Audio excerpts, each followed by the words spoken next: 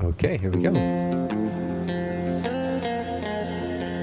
Welcome to Dangerous Wisdom, a journey into mystery and a gateway to the mind of nature and the nature of mind. This is Dr. Nikos, your friendly neighborhood soul doctor, happy to be here with you so that together we can create a culture of wisdom, love, and beauty. Auspicious interbeing to you and yours, my friends, and Koinos Hermes. I'm joined by two very special guests, two people that I had so much fun talking to and felt so much resonance with, and then sensed a resonance between them. Two former guests, a neuroscientist and a philosopher, who have come to talk about. We're going to start with an idea of reality shock, and the theme is, at first, is going to be if people only knew, if there are things that the culture keeps us away from, the kind of metaphysical policing that happens through our education, and it doesn't matter what we may think personally, the culture infuses us with ideas that we cannot so easily free ourselves from. And then we have a kind of deeper human ignorance problem that the wisdom traditions talk about both. They talk about both, the cultural and the kind of, you could say, personal. And so my guests, in order of their prior appearance, not in order of their importance, which is mutual. Our first guest is Sharon Hewitt-Rowlett, who is a philosopher and interdisciplinary researcher specializing in anomalous phenomena and their implications for our understanding of consciousness. She earned her PhD from New York University in 2008. She studied under Thomas Nagel, very venerable American professor of philosophy. She taught at Brandeis. And then she left academia for an independent writing career. She is sort of like Nietzsche in that way. She currently serves on the advisory board of the Bigelow Institute for Consciousness Studies and is a supporting researcher for the International Center for Reincarnation Research. Her books include The Source and Significance of Coincidences, Beyond Death, and The Feeling of Value. And we'll have links for Sharon's work in the show notes. The second guest is Mona Sobhani. She is a cognitive neuroscientist, an author and entrepreneur, a former research scientist at the University of Southern California. She holds a doctorate in neuroscience from USC and completed a postdoctoral fellowship at Vanderbilt University with the MacArthur Foundation Law and Neuroscience Project. She is the author of Proof of Spiritual Phenomena, a neuroscientist's discovery of the ineffable mysteries of the universe. We talked about that book when Mona visited. And this is just a few episodes ago. I'll put that in the show notes. I'll reference both episodes. I don't remember the numbers right now. Mona's work has been featured in the New York Times, Vox, and other media outlets. She lives in Los Angeles, a place I used to call home. Welcome, Mona and Sharon. Welcome to Dangerous Wisdom, my friends, wisdom sisters. Hi. Thanks for having us. Yes, thanks, Nikos. Yeah, it's great. So we have talked about this idea of if people only knew. I think it's really, because I've had to read a lot of the literature that you two have read and have been happy to read your work as well. And you sometimes read these things and you think, my goodness, if people only knew, like if they only knew that there's evidence for these things. And it's not just, shrouded in ifs and maybe and no, not really, but there's really good work being done and really good evidence, both anecdotally and experimentally. And so maybe we could start there. And it could be, but this is really open-ended. But if you could think of maybe to begin with something that you thought, wow, if people only knew this, it really might begin to change the way they think about themselves and the world. And maybe it would just shift in a deeper way our sense of what reality is, and then maybe help us get out of the crazy. Because if we had a shifted view of reality, since that's integral to the pattern of insanity, then maybe if we could shift that view of reality, we could begin to shift the way people relate to themselves, each other, and the world.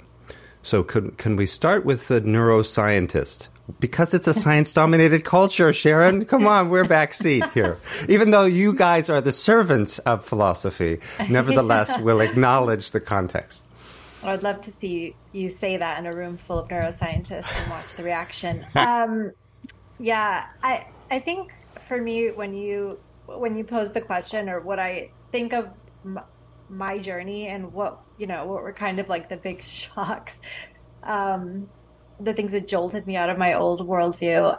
One of them was how we are more intricately connected with our physical environment. I mean, the universe more broadly. But I think one thing that I remember when I was reading Dean Radin's book, Real Magic, which is a great book. He, so easily lays out a lot of the intention, science, all the experiments that have gone into, seeing how human intention affects mood, behavior, the physical environment, etc. So I was reading the book and I remember thinking, like, I was almost done with it. And I thought, oh my gosh, if this is true, the precise thought I had was, wow, I'm going around spewing out, first of all, unintentionally. I have no intentions whatsoever.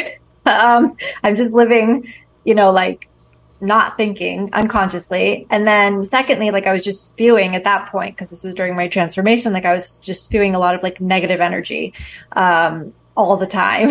And so when I was reading his book, I became very consciously aware of that and started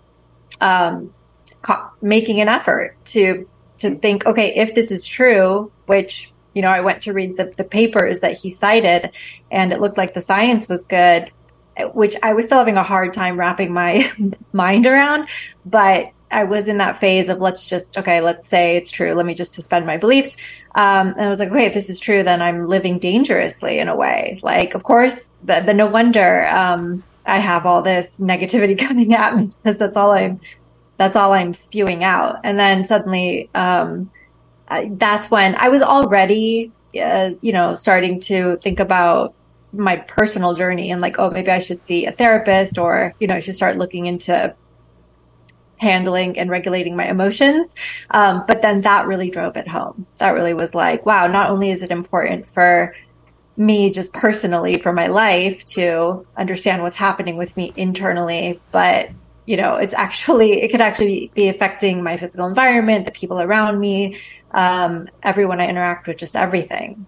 So, and then I thought like how the rest of the world kind of lives like how I was living, and we're all just like these balls just bouncing around, interacting with each other with no conscious intent. And so I actually still think about that a lot. And that was one of the reasons when I wrote my book, I wanted people to be aware that, for them to start to be aware. It takes a while to integrate it, I think, into your life, because you forget and you get sidetracked, and it's really hard to understand your emotions and yourself and regulate them. So it's like a long process, but and it's actually hard for people to understand intention. I found that as I would tell my friends about experiments or try to, relay these findings and these insights that I had, a lot of them were like, well, what does that mean? And you'd be like, well, like when you intend to do something, what does that feel like? And, just extrapolating that to more things in your life, like daily things or weekly things or modes of behavior. So I think explaining it took a while. So it takes a while for people to kind of understand the concept. But I think for me, that was a really big one. That's right. It's funny that you picked that one, because philosophers have, and this is where the neuroscientists really need us in a way, that philosophers have struggled with this issue to try to help people understand that human beings do not know how to intend very well. It's a central teaching. Socrates was clear about this. Buddha was exceptionally clear about it, in fact. And they all agree that skillful and realistic intention is part of the realization of wisdom, love, and beauty in the world. Even Kant agreed on this in his own way. But the philosophers are clear that we don't know how to intend, and that when you say that it takes time to integrate this, that's what the path of philosophy is to shift you so that you understand that your intention matters in the world in ways you cannot conceive very easily, and that it takes practice to intend in a good way, a truly good way. But if you do it, this is the source of real magic in the world, that you can really become a field of goodness, Sometimes in the Eastern tradition, you have the idea of the Buddha field, which is like it means two things. It's sort of like a field like a garden, but also a field like an energy, like a gravitational field. And in a Buddha field, then good things happen around that Buddha field, because it's like a gravitational energy of goodness, of wisdom, love, and beauty. And so we can become like that. And it's really powerful thing. So I don't know what you must be thinking of this, because there's also so much conceptual work. Sharon must be thinking about, oh yeah, you tell me intention. Come on, how many philosophers are pouring over this? I'm writing a book actually right now about intention's effect on the physical world and trying to conceptualize this theoretically. And actually, I was going to say it was kind of a coincidence you mentioning Dean Radin's book, Mona, because right now I'm on this chapter where I'm trying to succinctly summarize the evidence for the effect of intention. I was like, what are some sources where I can send people to? And it's like, it's already all collected there for them. They can just go read it. And I hadn't thought of that book, but that is an excellent place to send people. So I appreciate that. That really helped me with what I was working on today. But yeah, so, I think this is absolutely crucial. And I definitely saw in all the research that I did on coincidence and synchronicity, how this plays out in people's lives, how not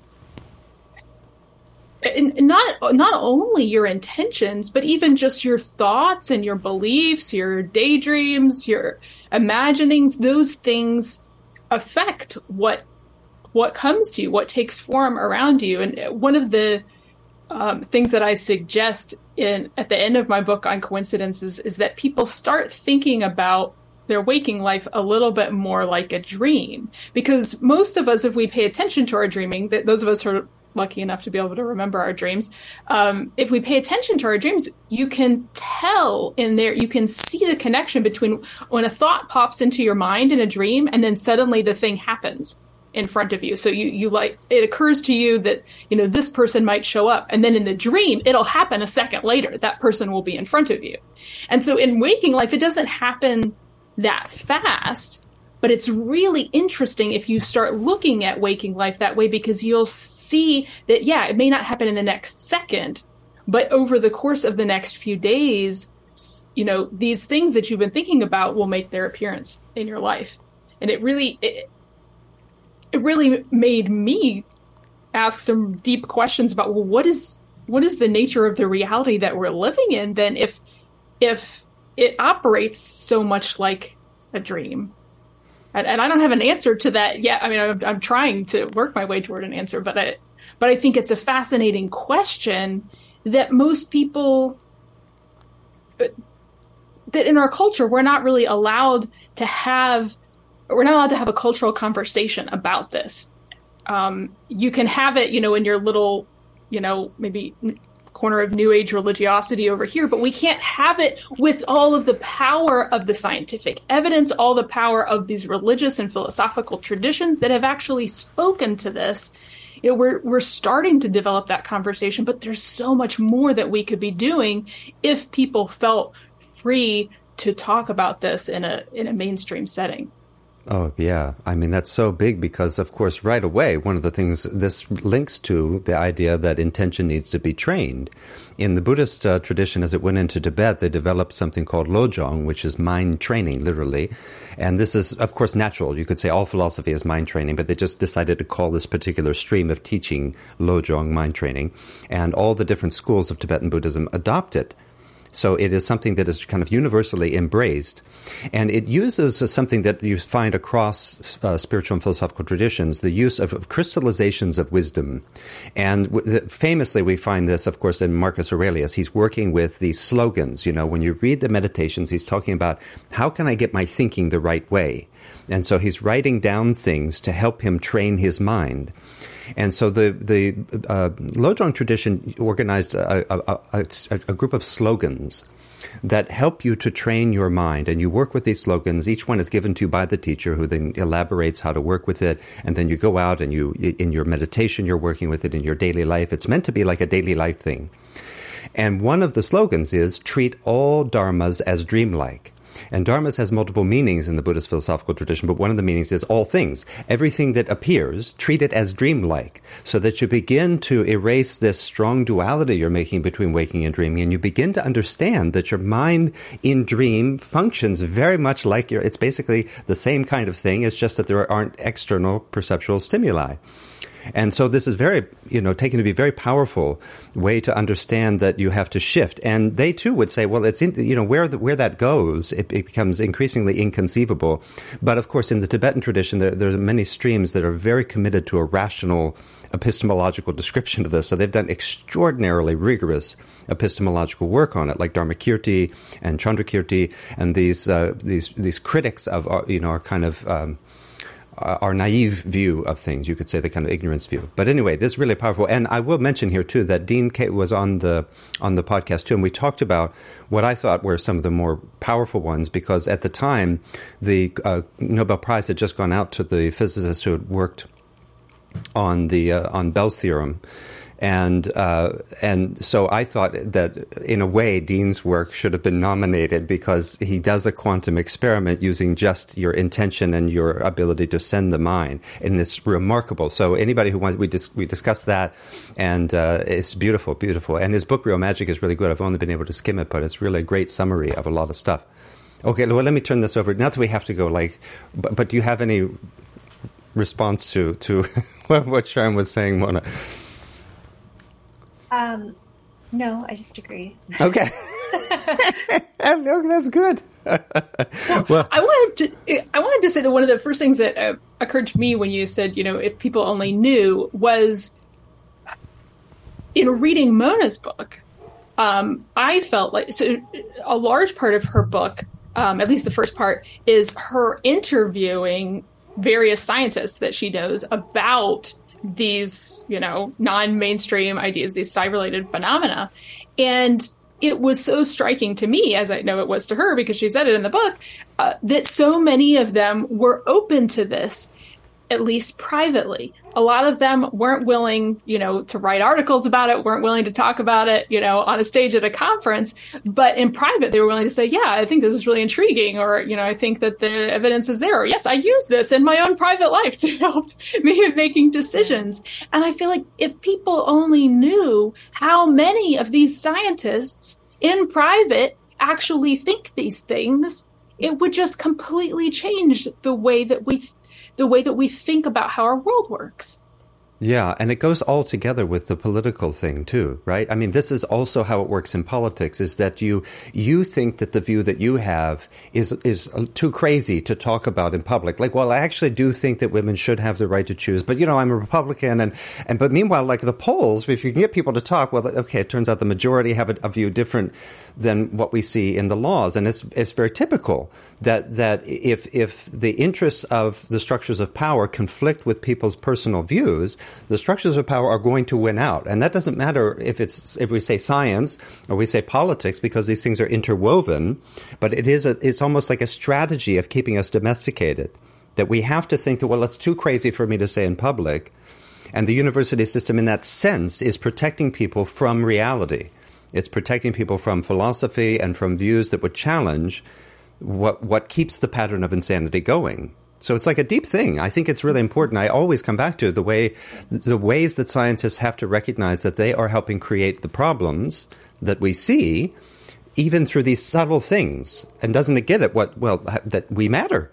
You matter. If you are not willing to talk about it in public, that's going to actually have a negative impact that you don't really understand, you don't really see. But maybe you could say more about that, Mona. Yeah. I love that you brought that up, because definitely. Because what I found when I was interviewing them was I found that I was actually way more closed off than they were. Like, as I continued interviewing everyone, I was like, why is everyone so open? I mean, again, they wouldn't talk about this in public probably. And these were like Zoom conversations, in private during COVID, when we were all like losing our minds and bored and just wanted to talk about anything. But I think that I started to realize that I was at the extreme end of disbelief. And I think I mentioned that a little bit in the book, but just because, like, when I spoke to one of my dissertation advisors, who's, someone way older, experienced, someone I respect so much, and she was like, well, some things are just a mystery. And I was like, what? Like, is that an option? Can we say that? And she was so nonchalant about it. And she's like, yeah. And she's like, a lot of scientists are spiritual and religious. And I was like who? But she gave me examples from our program, and I was like, okay, I guess I just didn't know. And it is that thing of where you kind of project your beliefs onto the world. And I thought, oh, I'm such a just, didn't believe or was disenchanted, and I just assumed that everyone else was like that. And then that belief was propagated by the fact that we never talk about these things in any setting, not in social settings when we were together, and definitely not in the workplace. So it never came up. So, that belief had never had a chance to be knocked until I made a point of interviewing my colleagues about it. Yeah. Yeah. Well, it's like the sheep and goat distinction too. That if you just stay away from the phenomena, then they can't come knocking. And it really does. Sometimes they still come knocking. But... Sometimes they do. You're right. But it's certainly there is an immune system in the university as there is in the larger political milieu. This kind of, it just keeps at bay the thing that would be too disturbing. When it does come knocking, then what you're tempted to do sometimes is to say that it was noise this happened I don't know if one of you discussed it with me when Michael Shermer's famous, the famous skeptic. Oh, his radio experience? Yes. Right? Oh, and so at first it was like, hey, I might be one of the converted. And then he walked it back, right? Because the skeptical community, which is, I think, maybe, Mona, you've written about this, or I know that Elizabeth Lloyd Mayer wrote about this too, about how that is really a kind of militant community. And then you have people in academia who are like the real bulldogs, right? Who are supposed to keep these things away. We're supposed to think that everybody in academia is like Richard Dawkins and Dan Dennett. Like Dan Dennett is, he's a respected philosopher. I mean, the guy looks like Socrates, for crying out loud, right? And we're supposed to believe that, he's got the rational view. It's really tricky because, I think all philosophers and scientists are fans of reason. But when reason becomes co-opted into spiritual materialism and becomes something that keeps dogmatism going rather than inquiry, then you see what happens in our culture. I think that contributes to the crisis of truth and to this, like, we have to retreat to the other side, that it's either I will use reason or I have to use some other thing that we can't talk about and we don't understand. And we lose our holism, I think, as part of this too. It doesn't help that in science that the background of philosophy is never even discussed, because then when you start talking about these anomalous data points, you almost have to back up to be like, well, did you know that science is based on scientific materialism, which is one of many possible worldviews and philosophies? And then, I didn't know anything about that. So when I started reading that, that was like a whole thing I had to wrap my head around and get into philosophy. And I used to really hate philosophy, and I was like, oh God, why do I have to read this? But you have to understand that first. And so it's like, that's that's a big barrier, because we never touched that. I didn't even know that was a thing. Like, I didn't even know there were possible worlds. I didn't even know any of that. And so most scientists are like that, because you don't get trained in that. You never take a philosophy course, and it's there.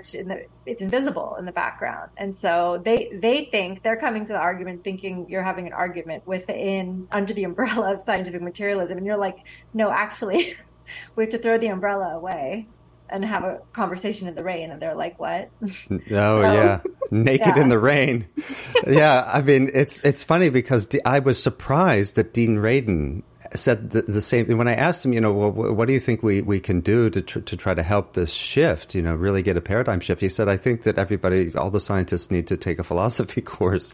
Yeah. And I thought maybe he's just being nice to the philosopher who's interviewing him, but that's how he closed the interview, by saying you need to understand that these are philosophical things, that's why it is true to say that science is still, the phrasing handmaiden is not a good one, but it's still the servant ultimately of some philosophy. And the scientists not realizing that then don't understand that they too have to work on their intentions. Because even like the intention of knowledge for its own sake is actually not a skillful intention. I don't think philosophers would agree on that, because we've divorced knowledge and wisdom. So therefore the scientists must realize that their intention has to be furthering the conditions of life. And it has to be taking good care of the world and becoming the best version of themselves, so to speak. These are the kinds of intentions you have to have, not to get a career, not to get tenure, not to find out something. That's not sufficient for the world to survive. That we are going to art for art's sake, knowledge for knowledge's sake doesn't work. We all have to be furthering the conditions of life. And so this problem of intention, too, is there for the scientist as a human being and therefore as a scientist. What do you think, Sharon? Why do we have such a bad rep? Why don't they take our classes? I have views on this, but... I'm not sure I'm going to venture an answer to that question, but I do want to say that I find philosophy of science fascinating. I learned a little bit about it as an undergrad. I didn't really do it in graduate school, but now in the writing that I'm doing, I'm coming back to and reading a lot more philosophy of science, because really when you I mean, they're the field where they've looked at these assumptions that stand behind all of the conclusions that we draw from the scientific data. Excuse me. And so when you look at the debates that are happening over, whether it's foundations of quantum mechanics, but that's probably where a lot of the energy is going now. But there's so many other debates that have similar issues. So you can take the same data and you can interpret it in so many different ways. You can have so many interpretations of it based on what assumptions you're bringing to the table. And I think philosophy of science is really good at bringing that out. Now, philosophers are also really good because they want to nail down all of those assumptions. It can get really time-consuming and tedious to read philosophy because they spell everything out. That just constantly making everything as explicit as possible. And so, yeah, it can be hard work trying to get through technical philosophy papers. But I think that's where so much of the value lies, is because they're not willing to just take things for granted. They want to say, okay, where did that premise come from? Where are the governing assumptions there? And also philosophers of science tend to be much more aware of the history of science. And they've seen how the various paradigm shifts have come about, and also the paradigm shifts that didn't come about, because we can see now, there was evidence for certain kinds of aspects of biological evolution or certain, different theories in physics. The evidence was there in various subtle ways, for hundreds of years, but it didn't fit with, how science was developing at that time. So you just kind of, put those things off to the side. And then it's, today, once we have a group of scientists who are willing to look at that data and willing to try to bring it back into the mainstream, try to integrate it with the other things that we know, try to give us a new overall theory in which that fits together with all this other stuff, then we're willing to accept, oh yeah, that data really did exist. The awareness of all of that history and all of the assumptions that go into the doing of science, I think is vital. Yeah. I think it's really interesting to look. I think with one of you, I brought up Pasek Chang's work because it's so interesting how he critiques the shift from the phlogiston theory to oxygen. And he says, really was the evidence that much better? I mean, he really finds this to be a dubious shift in the history of science. And he thinks that, he makes the suggestion that we could have shot ourselves in the foot and that we might be decades further advanced in science if we had just kept working with the phlogiston theory, which, every high school chemistry student learns that this was stupid. But it's really interesting to find that history. And even the scientific method, the fact that when you go into, because that's where I started out in philosophy of science, because I thought I wanted to go into the sciences, but then I took a course in philosophy and thought, oh my gosh, because I didn't know what philosophy was. And so as a freshman, I said, no, this is the thing.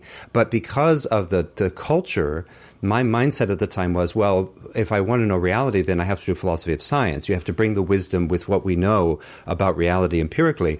But then you find out that even the notion of the scientific method that you're taught in high school and then it gets reiterated in college is also dubious, that you can't really establish. You have this demarcation problem even that the philosophers of science worry about. How do we demarcate pseudoscience, which some of the things that you two talk about and I also talk about, we get that accusation, that's pseudoscience. But the demarcation problem says, yes, but it's not so easy to tell what's real science and what's not. And then when the scientists try to do their very best work, they're still written off. But meanwhile, from a philosophical viewpoint, the philosophers are saying, yes, but we can't even find a theory of science that puts quantum physics and Darwinian evolution on the same footing in terms of demarcating what is science and what isn't. Right? Because how do you run experiments? You know, I mean, Darwin didn't establish the thing by running an experimental protocol. He used other methods. And so there's just so much that we don't understand. But I do think it can be conveyed in more interesting ways, too. It's not even that you have to get to the most technical things. But if people would just understand what we began with, that both of you were talking about, well, I have to live my life differently if reality is different than I thought. And an 18-year-old who wants to become a neuroscientist or a physicist could be told that their intentions matter in the world. That would already be like, without getting into the technical papers, you know, could we just say that, hey, we live in a world where how we're being with each other matters? What do you think about all these things? Mona? Well, actually, it was, you sparked another thought for me. This isn't like specifically about anomalous phenomena or anything, but in science, another thing, and I sort of write about it in my book, but I thought this was getting too much into the details of like the scientific method. I thought people would get bored, but a lot of our actual normal science, without going into anything anomalous, is already, how should I put this? Like I did write this in the book. If you make a few different choices in your experiment, your outcome can change dramatically. And like we make a lot of assumptions about our experiments, we make a lot of choices in our experimental designs.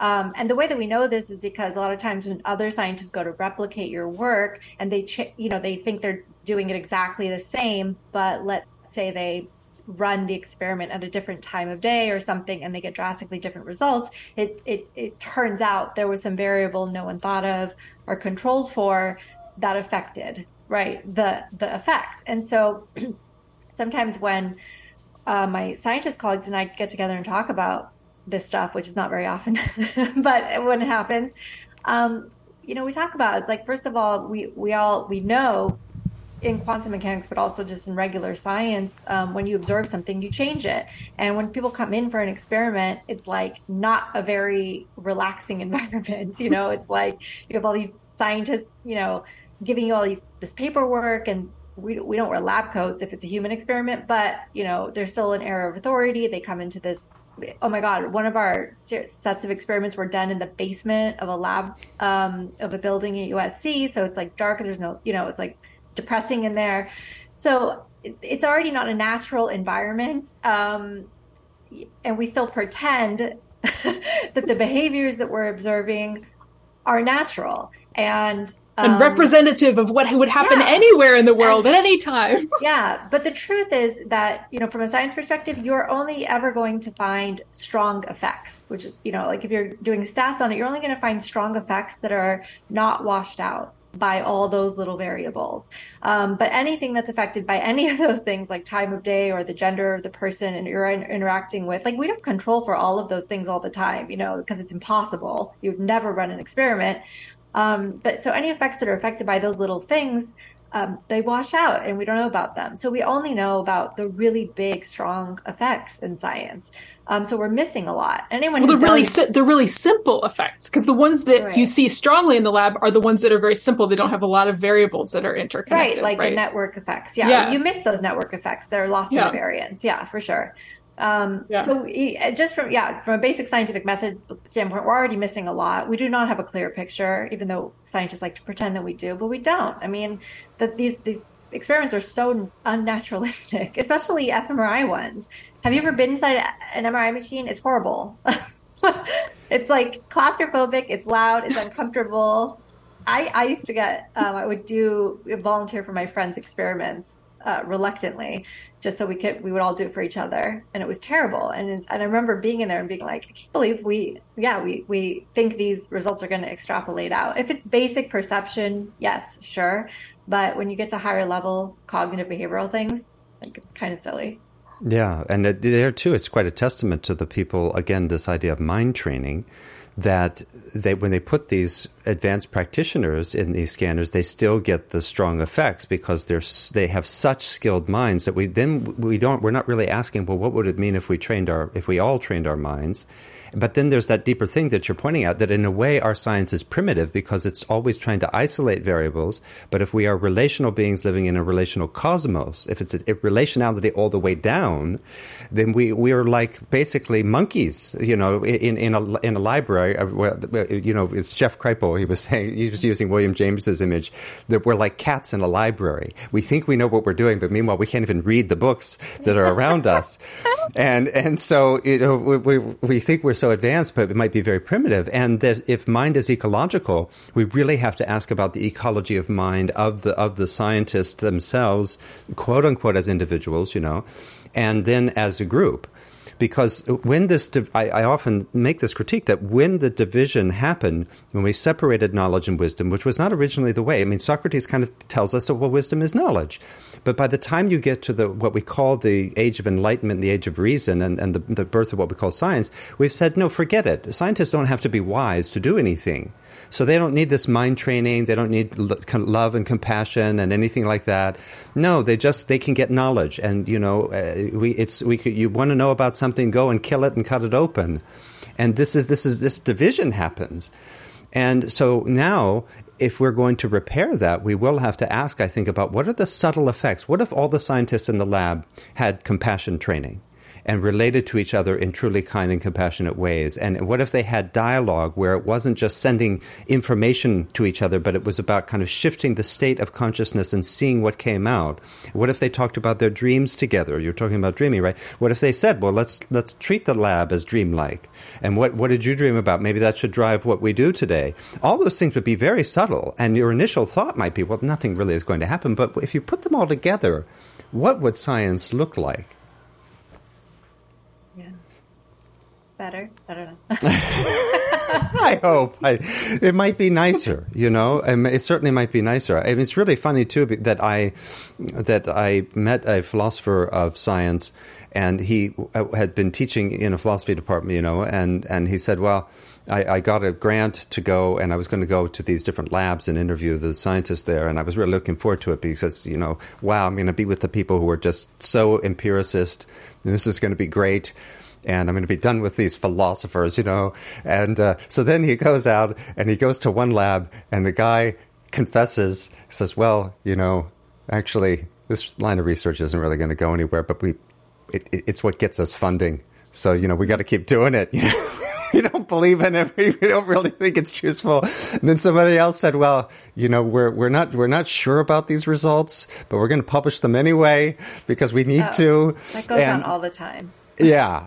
And, just all the crazy things like, well, yeah, so-and-so, they can't go to a conference anymore because they used to be romantically involved with the person who organized that conference. And so now they can't go. I mean, these weird things that are. Yeah, actually, you raise a good. I jotted down this note the other day when I was meditating. I was thinking about how I was talking about this with Sharon too when we spoke earlier, of how you lose yourself, right? When you get trained in science. Like I wrote a little bit about this in the book, but not really. But like it was part of my whole journey of realizing how much of myself I discarded, all the different parts of myself to become a scientist and to fit into into academia.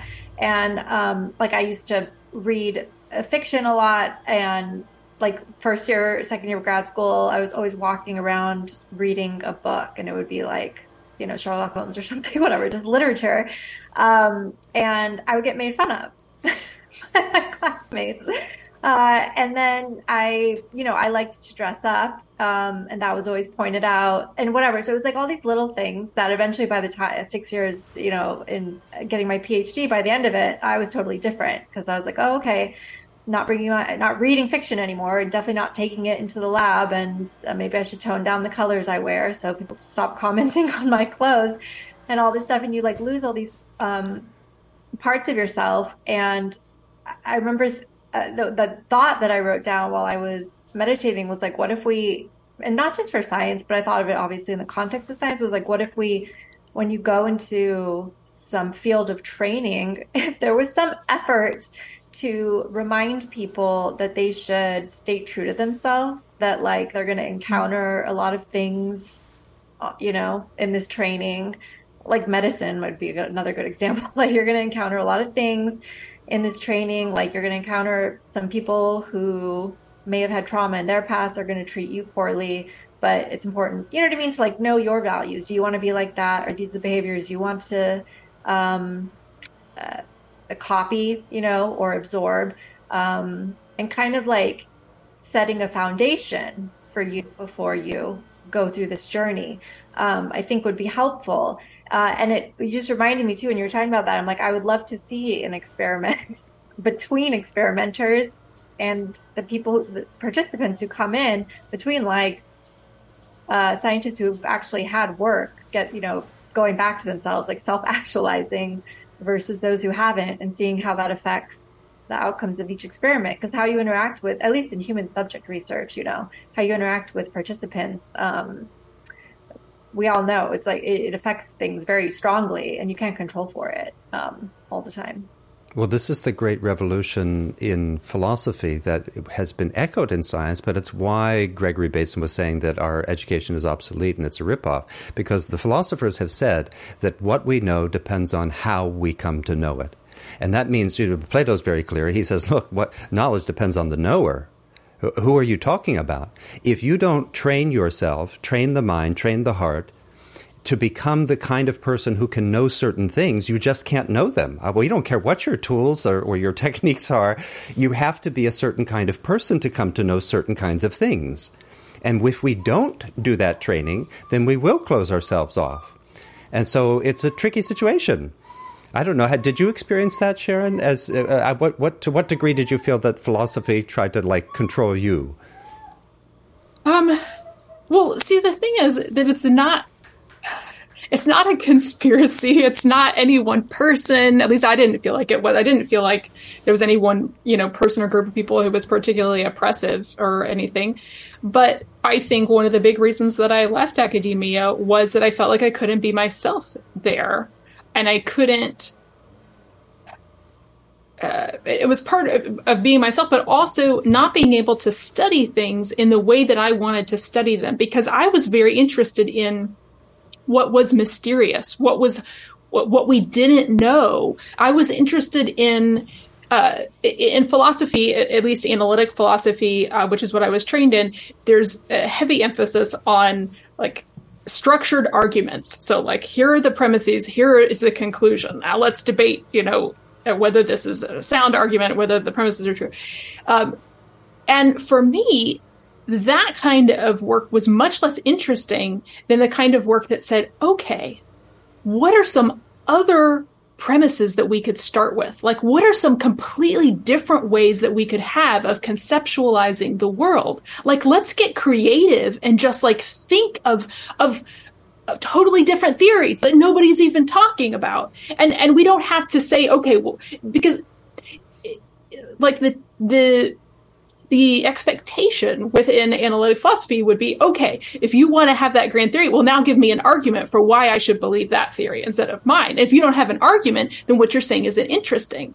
And I just didn't see that at all. I thought, well, the fact that there is this completely different, fully consistent viewpoint is itself very interesting. I don't have to say that it's better than the one that we have or anything. I don't have to get you from where you are to believing in this other thing, but let's just explore. And that was just something that was not rewarded that was not the norm within the philosophical community. And I was just like, I'm just going to I can do this, in creative writing. I can do this in just, writing for popular publications. I can be much more exploratory. And so, and that has really worked for me. I felt very much like I can follow the intellectual and spiritual call where it leads me, instead of feeling like I have to narrow it down into a particular box to be able to be published and get tenure and all that. Yeah, it's really difficult. I mean, this goes to, well, for one thing, I just want to acknowledge that you don't have to have, if you have converging interests, you have a functioning conspiracy, right? I mean, it's the same way that Noam Chomsky and Herman Daly, right? They said it's not that the New York Times says you cannot write certain things. It's that you don't get the job at the New York Times unless you're already inclined to be a certain kind of writer. And although sometimes the New York Times does say that you can't write certain things, but of course, you're right. Yes, right. But yes, it is also a more subtle sort of thing. Yes. That's why Chris Hedges lost his job, right? Yeah, outright. But the point that they're making is you don't have to have overt censorship, because it's much better if people self-censor and think that they're just pursuing what they want. But then there's this deep thing that we. If you think about what are some good arguments for universal basic income and for changing the way we do funding, these are really good ones. And here, again, I want to emphasize, maybe I'll put a link to, Hasek Chang talks about this too, where he says we really just need to dedicate a certain percentage of funding to people who are doing things that are outside the paradigm.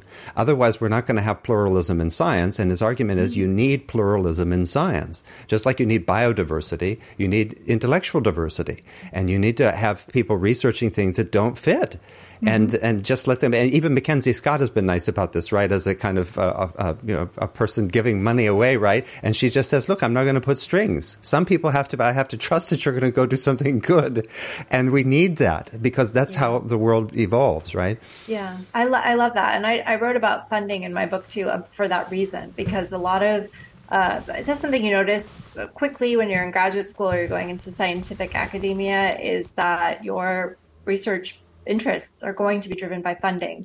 And I mean, they'll explicitly tell you, like you can't go into that. There's no money for that.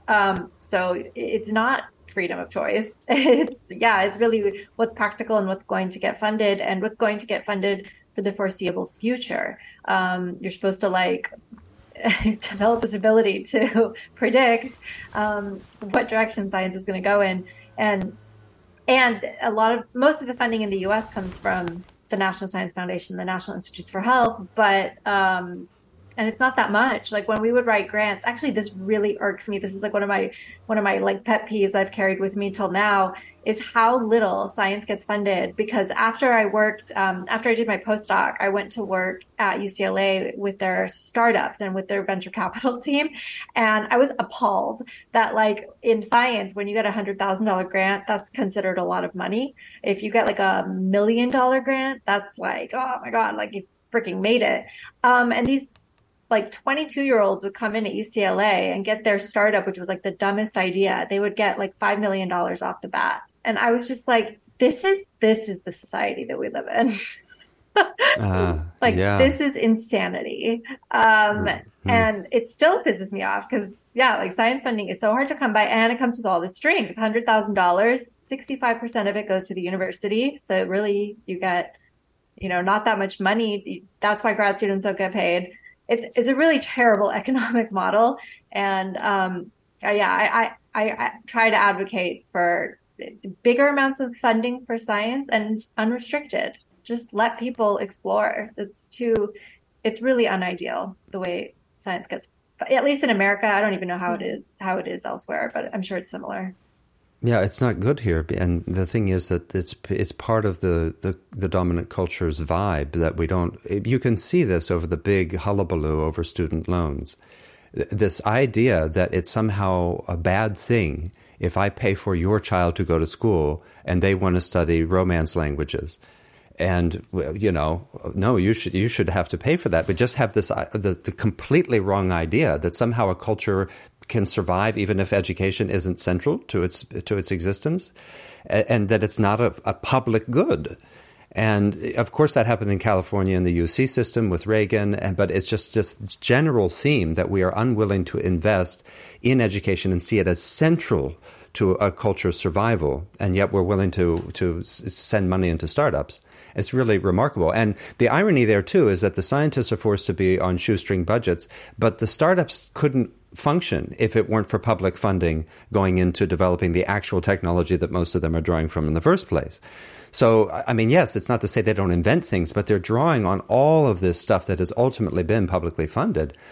I mean, I think these are very fitting things in the notion of if people only knew. If people only knew how important education truly is, and how most of the things that the capitalists are making money off of came from your investment, you might ask them to invest in other things that be more helpful to you in your life and better for the world that we share. There, too, it's intention, right? I mean, I don't know how much of this is coming up for you. I mean, this political dimension, are you maybe you're not thinking too much about it, Sharon, in your work with intention, but it's such a profound social issue. It's not just like law of attraction. If I have intention, then I can get a Ferrari. But am I going to have a livable world? I would have to have some intention that we're furthering the conditions of life. You know, it can't be that I just law of attract my Ferrari and then the conditions of life will take care of themselves. We're not seeing it as a cultural problem. I don't know. Yeah. Well, so this actually connects to something that it's slightly different that I wanted to talk about. But when we were talking about if people only knew, on the one hand, if people only knew all of this evidence for psi phenomena, spiritual phenomena. But on the other hand, I think that the fact that we don't have a mainstream conversation about this leads people not to understand how nuanced and subtle psi phenomena are. So even once people may become convinced that psi phenomena are real, they can still have this very naive understanding of what that means, and they can think that the law of attraction. So if I figure out how to use it right, then all of my problems will be solved. Like psi means that, everything can be, hunky dory 100% of the time in my life. And if it's not, then I'm doing it wrong. I think if we had a more general cultural conversation about this and an awareness of how phenomena really operate, we would understand that they don't work on command in that way. They're much more living and responsive, much more like biological phenomena and psychological phenomena than they are like quantum physics. And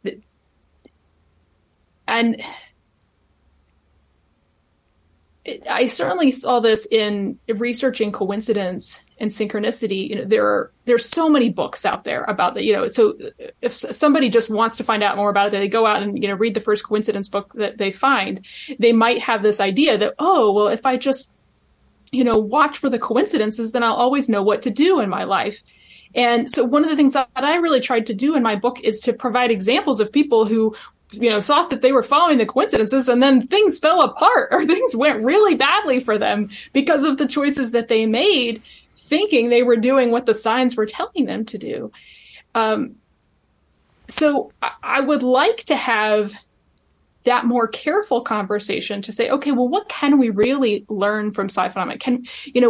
Yes, we have this ability to, maybe see some events that are going to happen in the future, but how does that really help? How do we actually change our decision-making based on that? Should we change our decision-making based on things that we seem to precognize? And this goes back to, what you were saying, Nikos, about, the difference between knowledge and wisdom. And you can't just know the truth about something. Knowing the truth about it ultimately means knowing how to use that information. What is it that you're going to try to do with that information? And we have very little discussion, at least in the coincidence and synchronicity literature. There's very little discussion of how we actually use this in our life. That's so important. I love that. Yeah. Oh yeah. Please go. I think it's beautiful. No, I get asked that question a lot. How do you use this in your life now? And I don't know that I have an answer, but I've thought about it a lot. Yeah. Because it is like, well, if you have I mean, I don't have the answer yet, but I do think. Well, I don't think there is the answer, so that's perfectly okay. But there's guidance from the wisdom traditions. This is what's so important, is because the wisdom traditions say, yes, but in order to answer that question, you have to answer, how do you use your life? What's the use of a human being? What's the use of a life? And this shows you how the issue of intention is fully integrated with lifestyle, livelihood, your vision of reality, and how we are, if we're ecological beings, if that is your vision of reality, well, this all is happening because we're relational, then it has to be that I have to think in those relational terms as far as how to use it. I have to know what I am and how to use myself skillfully in the world to understand then how this stuff gets integrated. And it's like the difference between, we're talking about a developmental shift in consciousness, and that we would have to begin to manifest a different style of consciousness, one that would allow us to work with this sort of different way of knowing and work with these phenomena. As you say, they're subtle. So if you're living in a small community where everyone's working with their dreams and everyone's open to these sorts of things, then the whole community is strengthened. It's like a forest, right? If you thin the forest, it turns out that each tree is like weakened a little bit. And it's a paradoxical thing that a denser forest is more healthy because the trees cooperate. They know how to take care of each other. And it's the same thing. If you begin to shift the culture and you have a community that can work this way, then there's far more resilience in the individuals and in the community itself, and vitalizing potentials that then open up. People begin to sense what to do with it or how to work with it. And we have some anthropological evidence for that, where anthropologists could see these different developmental possibilities for human beings. I can share some of that with you if you're interested in looking at it. Richard Sorensen is a big influence for me because he really, for him, it was a shock to see how differently consciousness could develop, the ontogeny, we could say, of consciousness, and that you just are left with certain possibilities not available to you. And his thing was, I think, something echoed in a lot of wisdom traditions and indigenous traditions, that the dominant culture doesn't produce adults. And here he was, an adult with a PhD, and he goes to stay with this indigenous group. And this was at a time, he said, look, I was seeing one of the last groups that was really still functioning in a traditional way. And he's an adult with a PhD, and he was put with the children. And he said it was perfectly appropriate. I wasn't an adult in their world. And it's not just because I couldn't start a fire with sticks. It's just I didn't have the emotional and cognitive capacities that these people had developed. So I think that ontogeny is really important. We don't know, in part because we'd have to get there. We'd have to agree that, okay, reality is more magical than we thought. Let's start practicing in a way that honors our potentials. Like, as Jeff Kreiper would put it, that we're super. We have superpowers. I mean, so then you have to go to the X-Men school and you have to start to learn, right? Because isn't that the theme that we get? The X-Men find out, look, someone can teach you how to use these powers. You don't have to be afraid of yourself. You don't have to be, but you have to come so we can teach you how to use it in a good way. Anyway. Yeah. Yeah, I agree with that. Go ahead. I didn't know. I was just thinking, I was speaking to somebody, which is one of my friends he actually says that, like, he's like, I want the superpowers. He's like, but then I'm aware that I want the superpowers. And then he's like, I don't think I should have them. Like, well, at least you're aware of that. It's interesting, but a lot of people aren't. But there is a lot of wisdom, right, that you need for this, because I was going to say this earlier. So it's like when you're, let's say, going to get psychic readings like I was, or you have the capacity yourself, and let's say you have the opportunity to make a different decision, you do have to have the wisdom to step back and think, well, maybe this could be good for me. Like, it might not be a pleasant thing, right? Like, then that's what a lot of our life experiences turn out to be, right? Like, it's horrible things that happen to us, but like propel us in our evolution as a person, you know, like our character development, our resilience, our strength. And, you know, like, I look back on the, you know, things that I went through, and I'm grateful to where they brought me. I may not be grateful per se for having to have gone through them, but yeah, and it's like if someone gave me the opportunity to skip it, I wouldn't now, because of where it brought me. So, and like all of that takes wisdom. And it's that same friend always says, he's like, he doesn't like to manifest on purpose either, because he's like, I always think, am I smarter than the universe? I'm not. Like, I'm probably not. Oh, Socrates would like that attitude, don't you think, Sharon? Yeah, I that's exactly the feeling that I have about it. Because I mean, I can see through all of my research how powerful, focused intention is. But yeah, when I think about it, I'm like, well, yeah, who am I to decide what I should, like, why should I try to overpower, the natural, organic forces of the universe that are going to bring me what I need anyway? Why should I try to direct them in one specific way that might not be as valuable to me in the long run?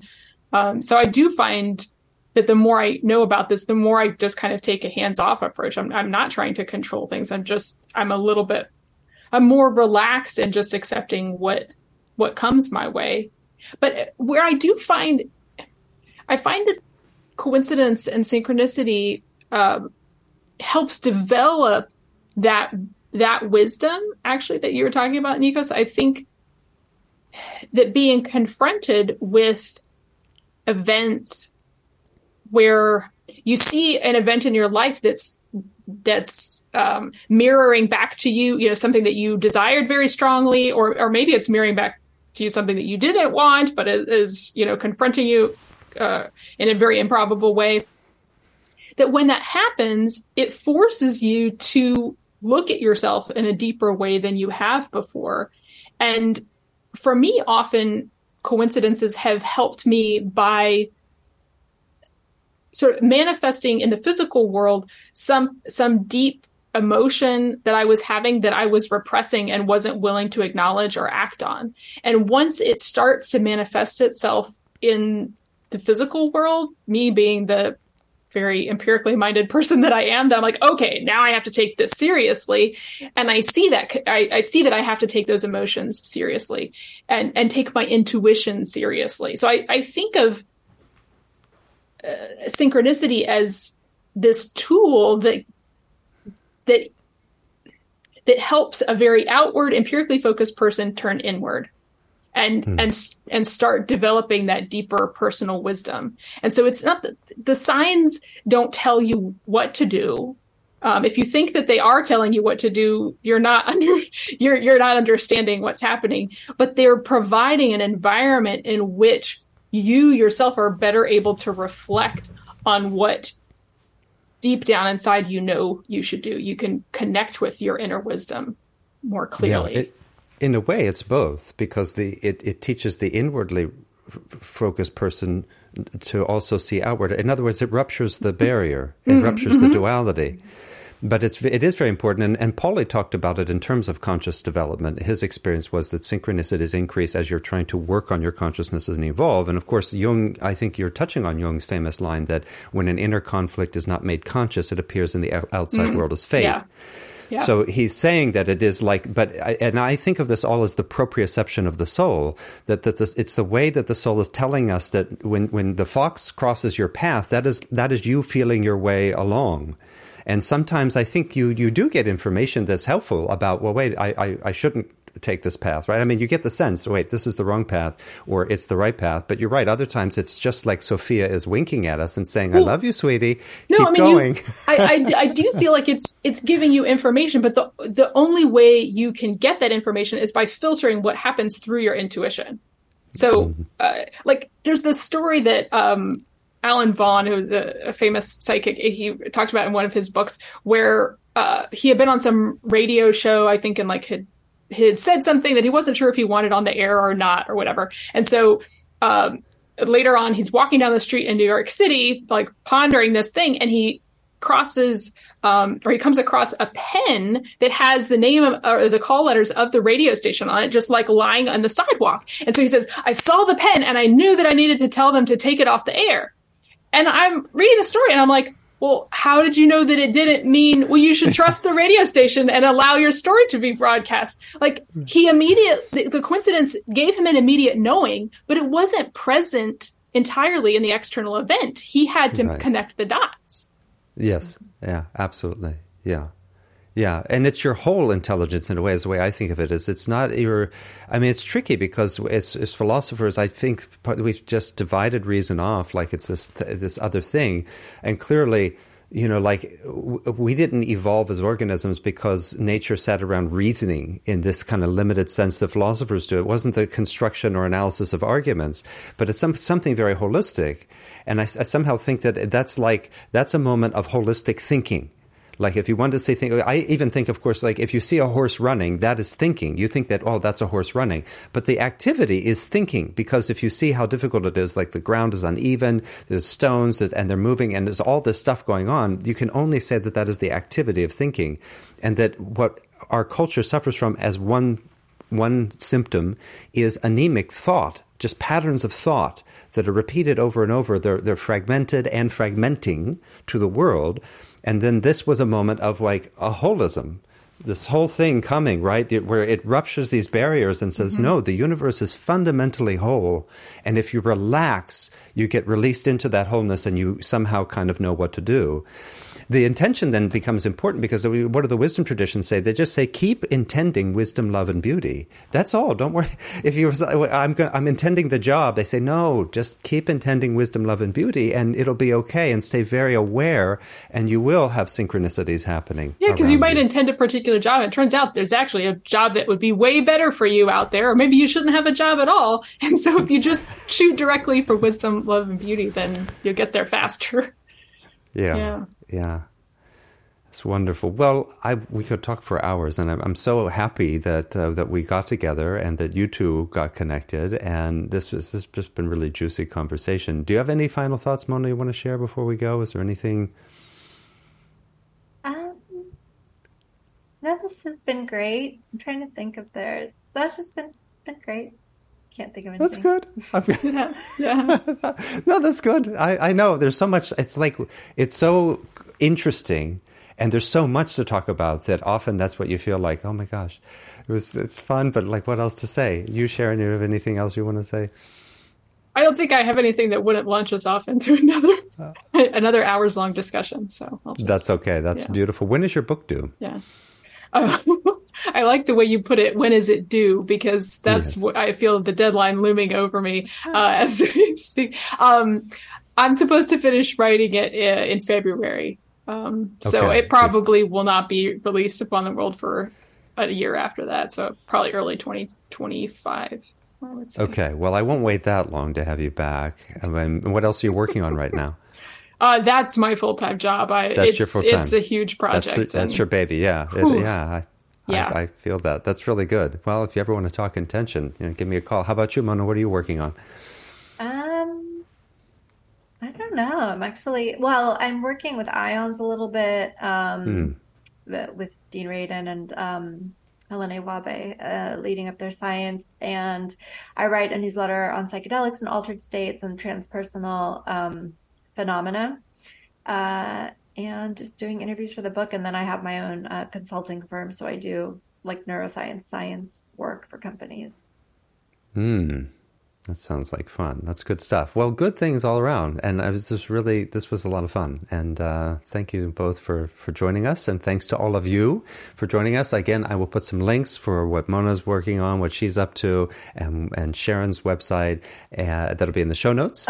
Yes. I forgot to mention, yes, I am doing, a collaborator and I are putting together to help open minds in neuroscience. We are organizing this panel for alternative models of consciousness at our annual neuroscience conference. It's in November in Washington, D.C.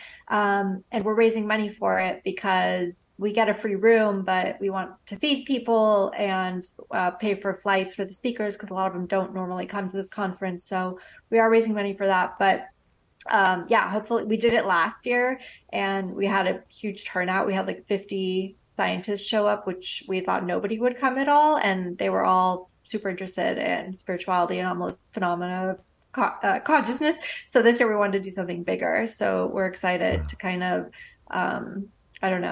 help flip the board in neuroscience. Wow. No, that's really exciting. Yeah. Alternative. So there you have it. You're doing your thing. Yeah, I'll send you the description.